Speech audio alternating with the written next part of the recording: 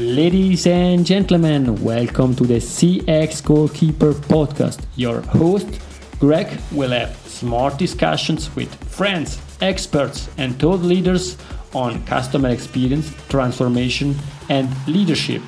Please follow this podcast on your preferred platform. I am sure you will enjoy the next episode with the guest I selected for you. Ladies and gentlemen, tonight it's really a big pleasure because Neal Topf is back on the CX Goalkeeper podcast. Hi Neal, how are you? Greg, how are you? I usually don't get to call you Greg. I call you CX Goalkeeper, but it's great to be back with you again. It's been some time, and I've been cheering you from afar, watching you grow and make great content, and it's an honor and privilege for me to be back together with you. Thank you. Then from the CX Goalkeeper to the President, I say thank you very much for participating again to this show. I think today we have an interesting topic to share. We are speaking about BPOs, and you are extremely successful. We saw several articles related also to your expansion to South Africa. But before we deep dive in this topic, we would learn a bit more about you. Therefore, Neal, could you please quickly introduce yourself? Happy to do so. So I'm Neal Topf. I'm the president and co-founder of Callzilla. We are an outsourced contact center, also known by some people as BPO or business process outsourcing. And what I would say is the people that are listening, please don't hang up. Don't leave the podcast. BPO is an interesting subsegment of the customer experience contact center world, but is critical to what all of us are doing right now. What we experience in BPO is a microcosm. It's an example of what is taking place in the larger CX community. So I think what we will talk about today is absolutely relevant to what all of us are going through and experiencing in the customer experience world. And to double down on what you said, I think what I would like also to ask you is, which values drive you in life? I love that question. When I first started in this business, I don't think I gave much importance to values, to be honest. I thought it was just execute, operate, get clients, take calls, respond to the calls, hang up on the calls, and be done with it. Well, I learned that if you don't have values, if you don't have culture, it will be a big problem for you. Culture, as they say. Culture is so important in what we do as a service provider, as a company, as an employer, and as a company that has relationships with clients, the companies that hire us, and the things that we want our team members to do in the way they serve our clients' customers. Culture is absolutely critical to what we do. As they say, culture is what happens when you're not looking, when you're not paying attention. Are people working? Are they productive? Do they love where they work? Are they motivated? What do they believe your company stands for? Et cetera, et cetera. And we've realized over the years that you have to be very, very good and very deliberate and intentional at this. Our culture is most recently, I would say, updated, rethought, re-envisioned, reimagined with three core concepts. And these three core concepts, I have to give credit to Annette Franz in her book, Built to Win. The importance of being employee-centric, the importance of being client-centric. Now, being client-centric is, we adapted that a little bit because we serve clients. So being client-centric. And then third, being customer-centric. So placing employees, clients, and customers at the exact center of everything that we do, giving each of those groups a seat at the table when we are talking, reviewing, creating, analyzing.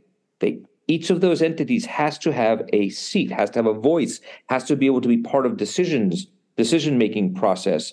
And if we do each of those things, I think we will have a culture that is truly able to provide the best, most optimal, and high-quality customer experiences imaginable. I think that's incredible what you are saying and what you are saying. As you said at the beginning, like a joke, don't leave because we are speaking about BPOs and it's part of the customer experience. If we think about BPOs 25 years ago, it was really about operate, delivering. And now this is really an important topic, and it's part of a strategic decision of company, of businesses to collaborate with BPOs and create this. And you are sharing really interesting items, interesting views on how important is the culture also for you. It's not only about cost, but it's about people, because clients, employees, and customers, they are all human beings. And therefore, it's key to work on that. I'm super thrilled to kick off the discussion. Normally, now I say we discussed, we introduced the top player, but you are not the top player because you are the president. And therefore, we described the president. And now let's start the game and discuss about BPO. We shared that at the beginning. You expanded to South Africa, and I think you faced some challenges and some opportunities in terms of transforming your operations to a new market, to a new culture, and for new workforce. What's your view on that? Yeah, thank you. It's a great question. And I want to clarify. So we are a U.S. company. We serve mostly companies that are in the U.S. or European companies or global companies that have a presence in the U.S. And we help these companies mostly interact with their customers in the U.S. We operate our contact centers from outside the U.S. So we deliver service from Colombia in South America and now more recently from South Africa. We don't serve those individual in-country markets, but we operate from those markets back towards North America. So just to be hopefully able to have explained that well. It is always an interesting challenge when you're operating what we call here near shore, or in other cases offshore. Now those, depending on who you ask, those could be really sometimes dirty words. A lot of people hear near shore or offshore and they're thinking the worst. And I understand why that happens. And our job is to put people at ease to think that when we handle their customers, that these are actually solutions. These are problem solving. We're removing headaches by being able to operate from these markets. South Africa is a wonderful market for us, specifically for multiple reasons. As we serve the U.S., as you can imagine, the core language of service for the U.S. is English, and it is not easy to hire now in the U.S. Onshore, as we say, to have people work in a contact center, whether it's an in-house contact center or an outsourced contact center. There's so many of those jobs that are open, people are not willing to work in them. Or if they are willing to work on them, they turn over. The attrition, the turnover rate is very fast. And so we begin to look at countries outside the U.S. where we can provide these services. And so South Africa is a brilliant one. Colombia is too, but South Africa is the newest place for us. It has native English, and in English that is absolutely gorgeous. It's pristine, top quality, very easy for consumers in the U.S. to understand someone in South Africa. It is a market where there is a very large available labor pool. South Africa suffers a high unemployment rate. And so about 1/3 of the population that is eligible to work is actually unemployed. So there are people looking for jobs. It creates an amazing opportunity for us as an employer to hopefully find people that want to join our team, view us as an employer of choice, hopefully a premium employer, where they can not just find a job, but a career, a home, someplace that they love working for and with, and have career opportunities, and have a chance to learn and grow. There's an element in South Africa that people talk a lot about, impact sourcing. So people in South Africa that come from backgrounds that might be disadvantaged economically, maybe work experience, maybe educationally, and we're providing some opportunities to people that might not otherwise have them. That's a wonderful element of what we're doing. But the bottom line is that South Africa has gorgeous English, available labor, and here's for me the most important point: you can hear their smiles. So while you may not be seeing the people in the contact center, but the customers that interact with them will hear smiles. They will feel warmth over the phone, over chat, over email, over text messages. South Africa, generally speaking, culturally is a very warm, open, intelligent, able, agile workforce. And we're thrilled to be able to open that service delivery option now to our client base. I think what you're sharing makes totally sense. And also my experience with South Africa, they really care about people. And the business that you are in, it's important to care about people to solve their problem, and therefore I can totally understand what you're saying, and this is really an interesting strategic moves. And staying in strategic, you are one of the leaders in the BPO industry. What strategy do you implement to build a cohesive and high-performing team, both locally and internationally, and how do you ensure effective communication and collaboration? Yeah, there are daily challenges how to operate a BPO that is literally global, with client base in the US, management base spread throughout the world, and employees also spread throughout the world. Culture, we talk about culture. We have to have a unified culture, a unified understanding of culture. We have, I think, enhanced and elevated what some companies call human resources. We now call people success. So trying to make our team members and all people that work for Callzilla successful, and understanding what that means. As we have a younger and younger workforce, it's a challenge to understand what that demographic really truly wants, what's important for them. People that are millennials and now Gen Z, those are different objectives, different goals, different ideas of how they want their work to be perceived, how they want to perform labor versus how we, who are a bit older, once thought of work. So trying to get to understand that. But the important things are, again, putting the employee at the center of what we do and putting customers at the center of what we do and understanding what that truly means. I don't want to get into the nitty-gritty of the operation things yet, but we know our job is to respond as quickly as we can to customers, to resolve their problems.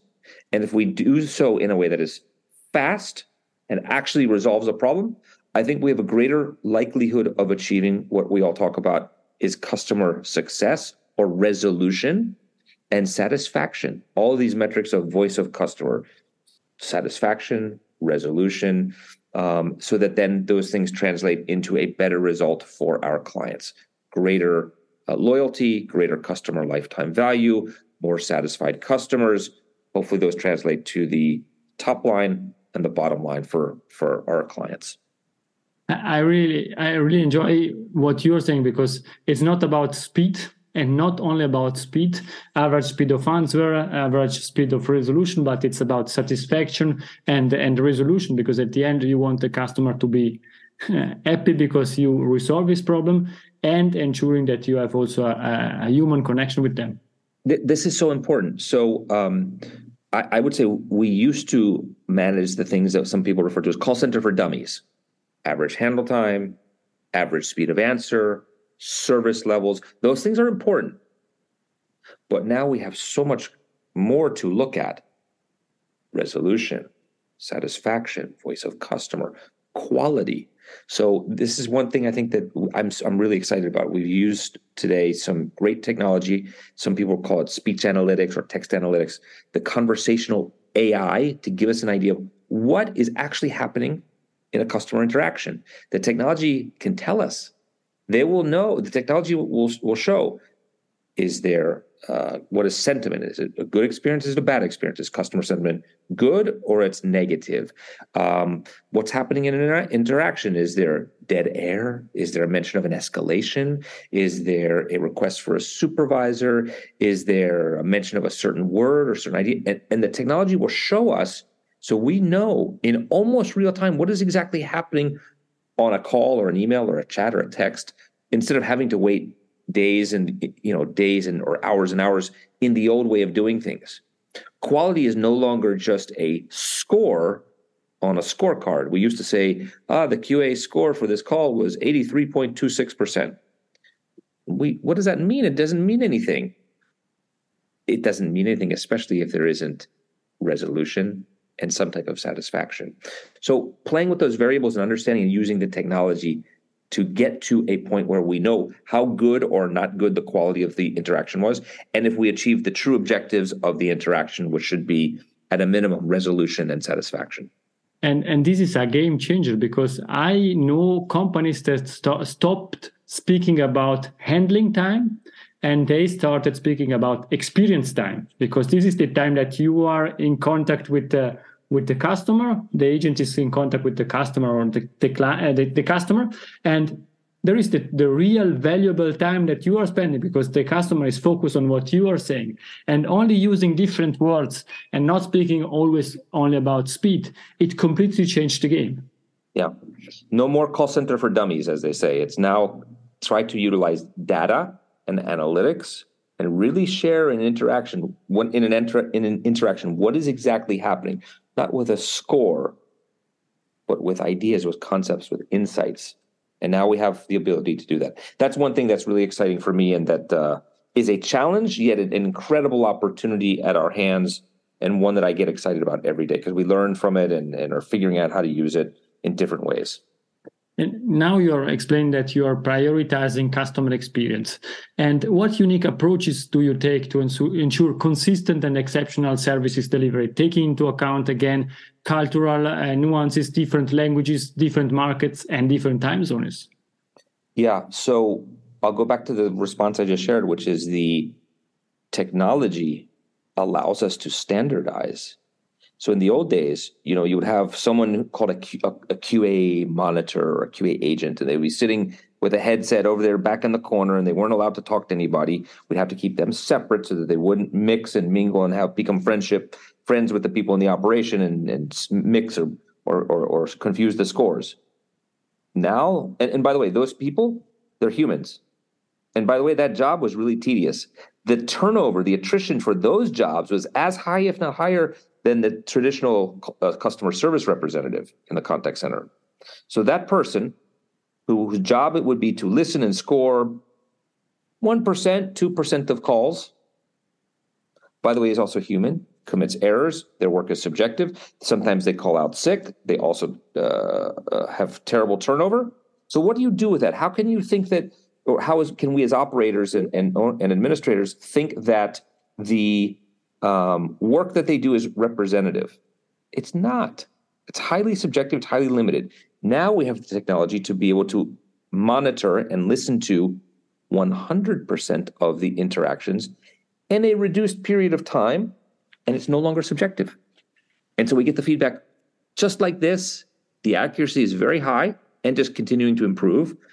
And now we don't have to have dozens of people sitting in the back room over there with the headsets doing error-filled work. The technology tells us like this. So it helps to standardize what we're truly trying to measure and evaluate and keep everybody on the same page, whether they're in Colombia, South Africa, the US, India, Philippines, Switzerland, wherever it is. It doesn't matter. The technology makes the playing field level.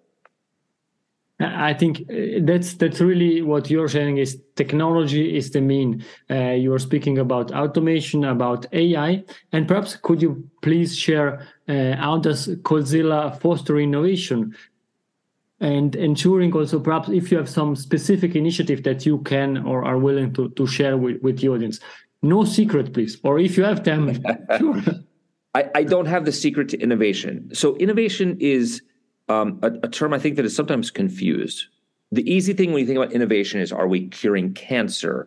Are we creating patents? Are we doing something new for the first time that's never been seen in the world? And those are examples of innovation, of course. But what I tell my team is our job is not to cure cancer. Our job is to find ways to do things better, cheaper, faster. And if we're using simply a new piece of technology or introducing a new process, or just simply measuring things different and better, those are also examples of innovation. I don't expect when we set our innovation goals for our team, we have some goals that are twice yearly to observe that each department has proposed and executed or attempted to execute or in the process of executing an innovation. By the way, we're not only rewarding successful innovation. As we know, some innovations are going to fail, and that's okay. We're trying to remove the stigma of a failed innovation. It's okay to fail.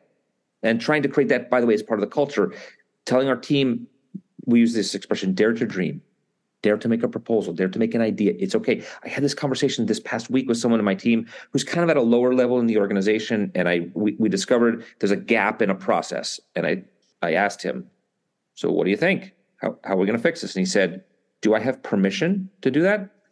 And I wanted to pull my hair out and thinking, of course you have permission. You don't need permission You're the one closest to it. You see a gap, make it happen. Make the improvement happen. I'll help you. Let me know if I can help. But it's in your hands. You're the manager of this process. You shouldn't have to ask me for permission. I want you to act. And so that's part of the culture as well, getting people to understand that they are the owners of the outcome. I'm not the owner.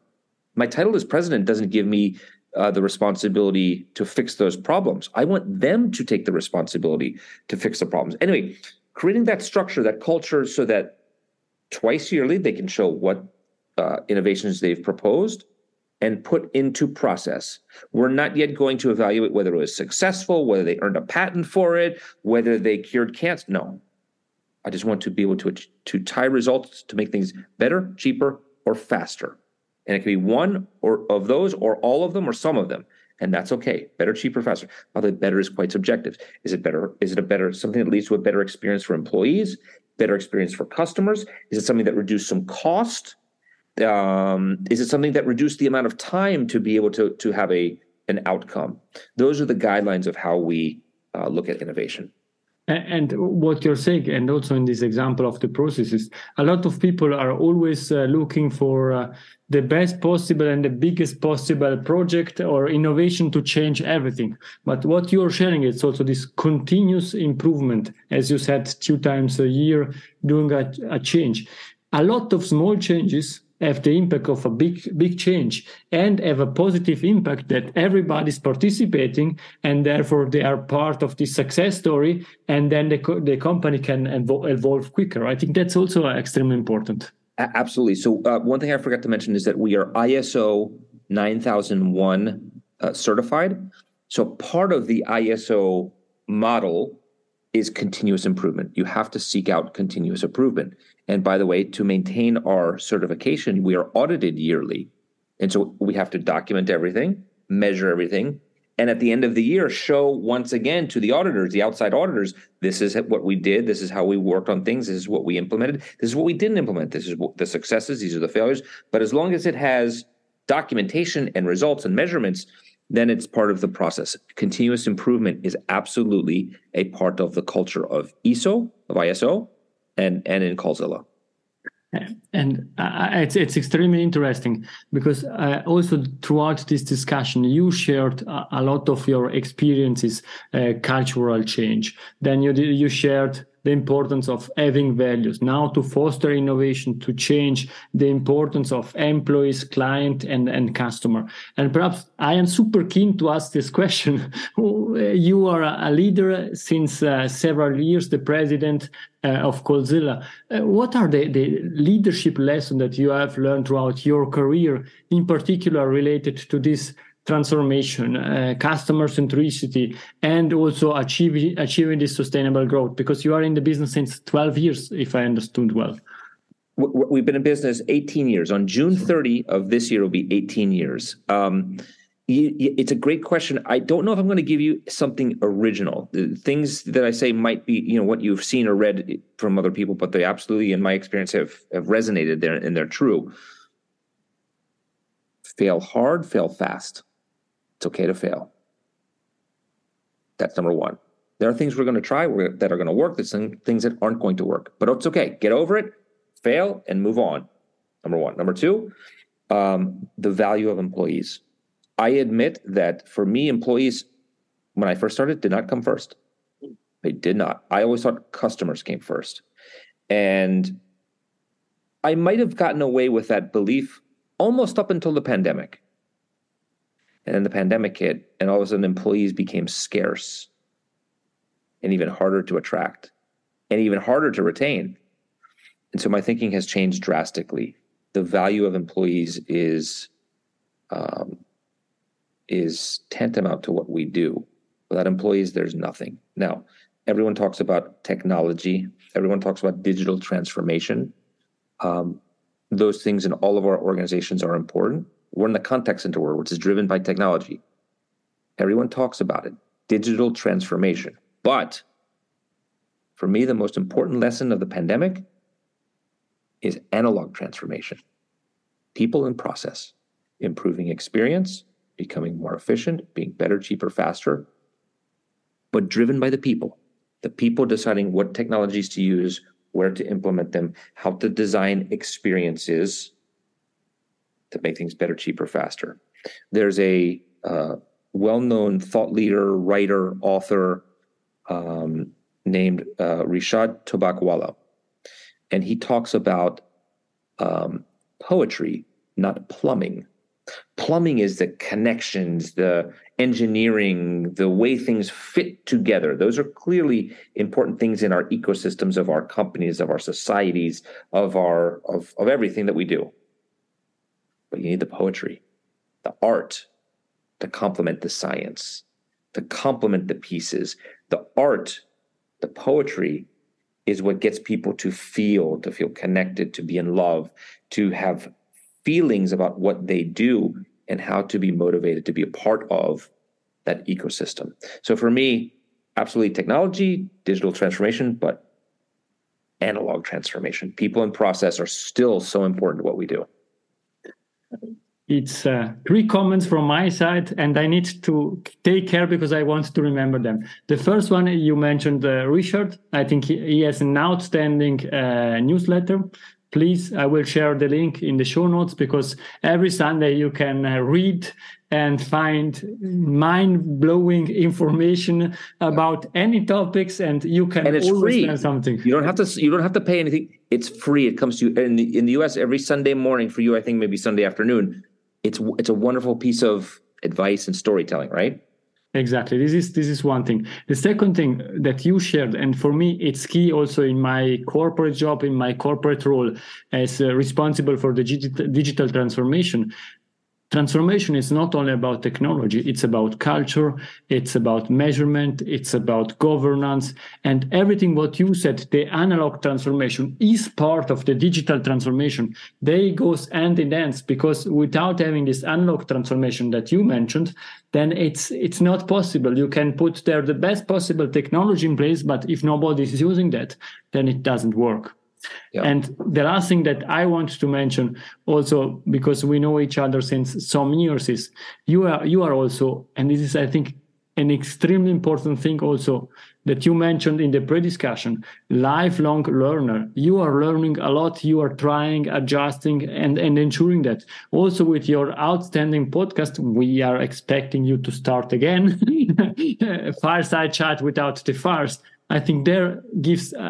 to us and to you also the great opportunity to learn such personality like Richard, because I think you interviewed him on your podcast, and then it's incredible. You're the CEO, the president, but you are still continuously learning, and that is, I think, something that I say also for me it's extremely important, interesting, and it pushed me to continue doing what I'm doing because we can learn from people like you, and that's great. I'm grateful for that. Thank you for saying that. You know, what's amazing in this podcast, look, it's April of 2023. Everybody is talking about one thing, and that's ChatGPT. Thankfully, we haven't talked about it, and I don't think we need yet to talk. Everyone else is talking about it. This is the anti-ChatGPT podcast. Of course, we're all going to use ChatGPT. We have to figure it out. But that's where the poetry comes in, the poetry to figure out how to use the plumbing, the analog part. The people have to create process to figure out how and where and when to use the technology. But the people first. Without the people, there's no business. There's no customer experience without the people. No, and the passion for what we are doing. For me, it's extremely easy to discuss with you. We could discuss hours and hours because we are passionate about what we are doing. But I still have some questions for you. One question that it's really important to me. It's let's close our eyes. 10 years from now, you are back on the CX Goalkeeper podcast. And you can come whenever you want. But in this case, in 10 years from now, what we are discussing about? Wow, that's a great one. You know, I'm not so sure I have the answer. I do think that. So I know a couple of things we're not going to be discussing. We're not going to use the term mobile. We're not going to use the term e-commerce. We're not going to use the term online. And by the way, in 2023, I'm not sure why we're using those, because all commerce has all or almost all components of those things. I think those words will disappear. Everything will be online. And it already is, by the way. Smartphone. People still talk about smartphone. Who doesn't have a smartphone except maybe our grandparents if they're still living. Those terms I think will disappear. I have to think that people will continue to be a part of what we do. There will be, and by the way, almost say there are no geographic barriers anymore. So we talk about today, we operate from South Africa and from Colombia. This business is global, and there are few to no differences now. What used to be considered emerging markets by highfalutin economies like ours, where we both reside, those terms I think are going to go away. Every economy has now access to the same learning, the same education, the same tools and technology as we do in these markets. And so the barriers to entry are just going to continue to disappear. And the whole concept of geography and nationality and ethnicity, I think, will just become more and more and more blended, and the world will truly be more global. That's what I believe. Thank you very much. And now the game is coming to an end. We are in the extra time. 3 small questions with 3 short answer. Is there a book that you would like to suggest to the audience because it helped you during your career or during your life? The one I alluded to earlier, without a doubt, it's Annette Franz's Built to Win.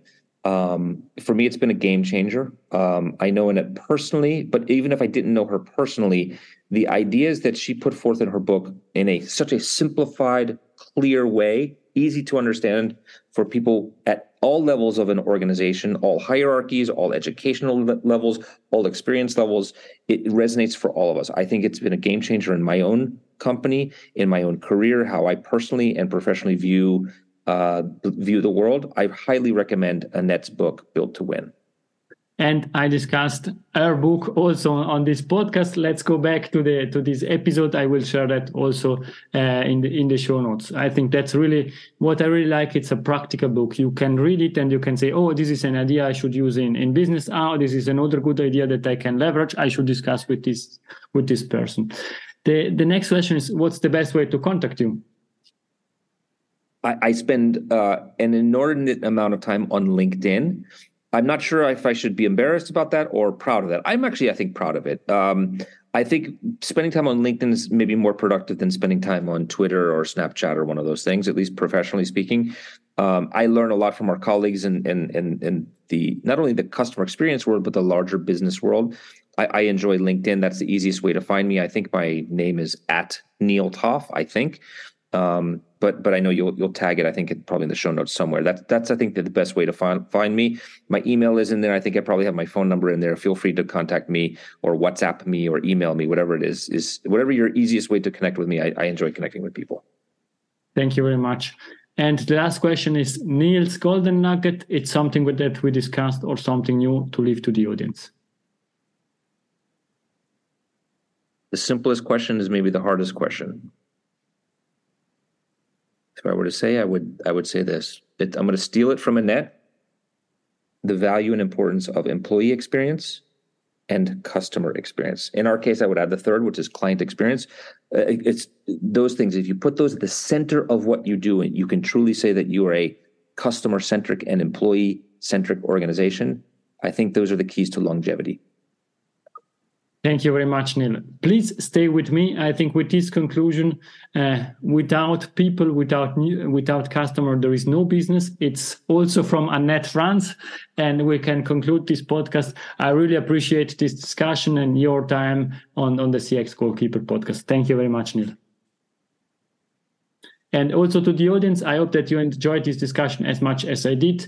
We love feedback. Please contact Neal, contact me to share anything that you learned through this episode or to ask any additional question. Thank you very much and bye-bye. If you enjoyed this episode, please share the word of mouth. Subscribe it, share it. Until the next episode, please don't forget, we are not in a B2B or B2C business, we are in a human-to-human environment. Thank you!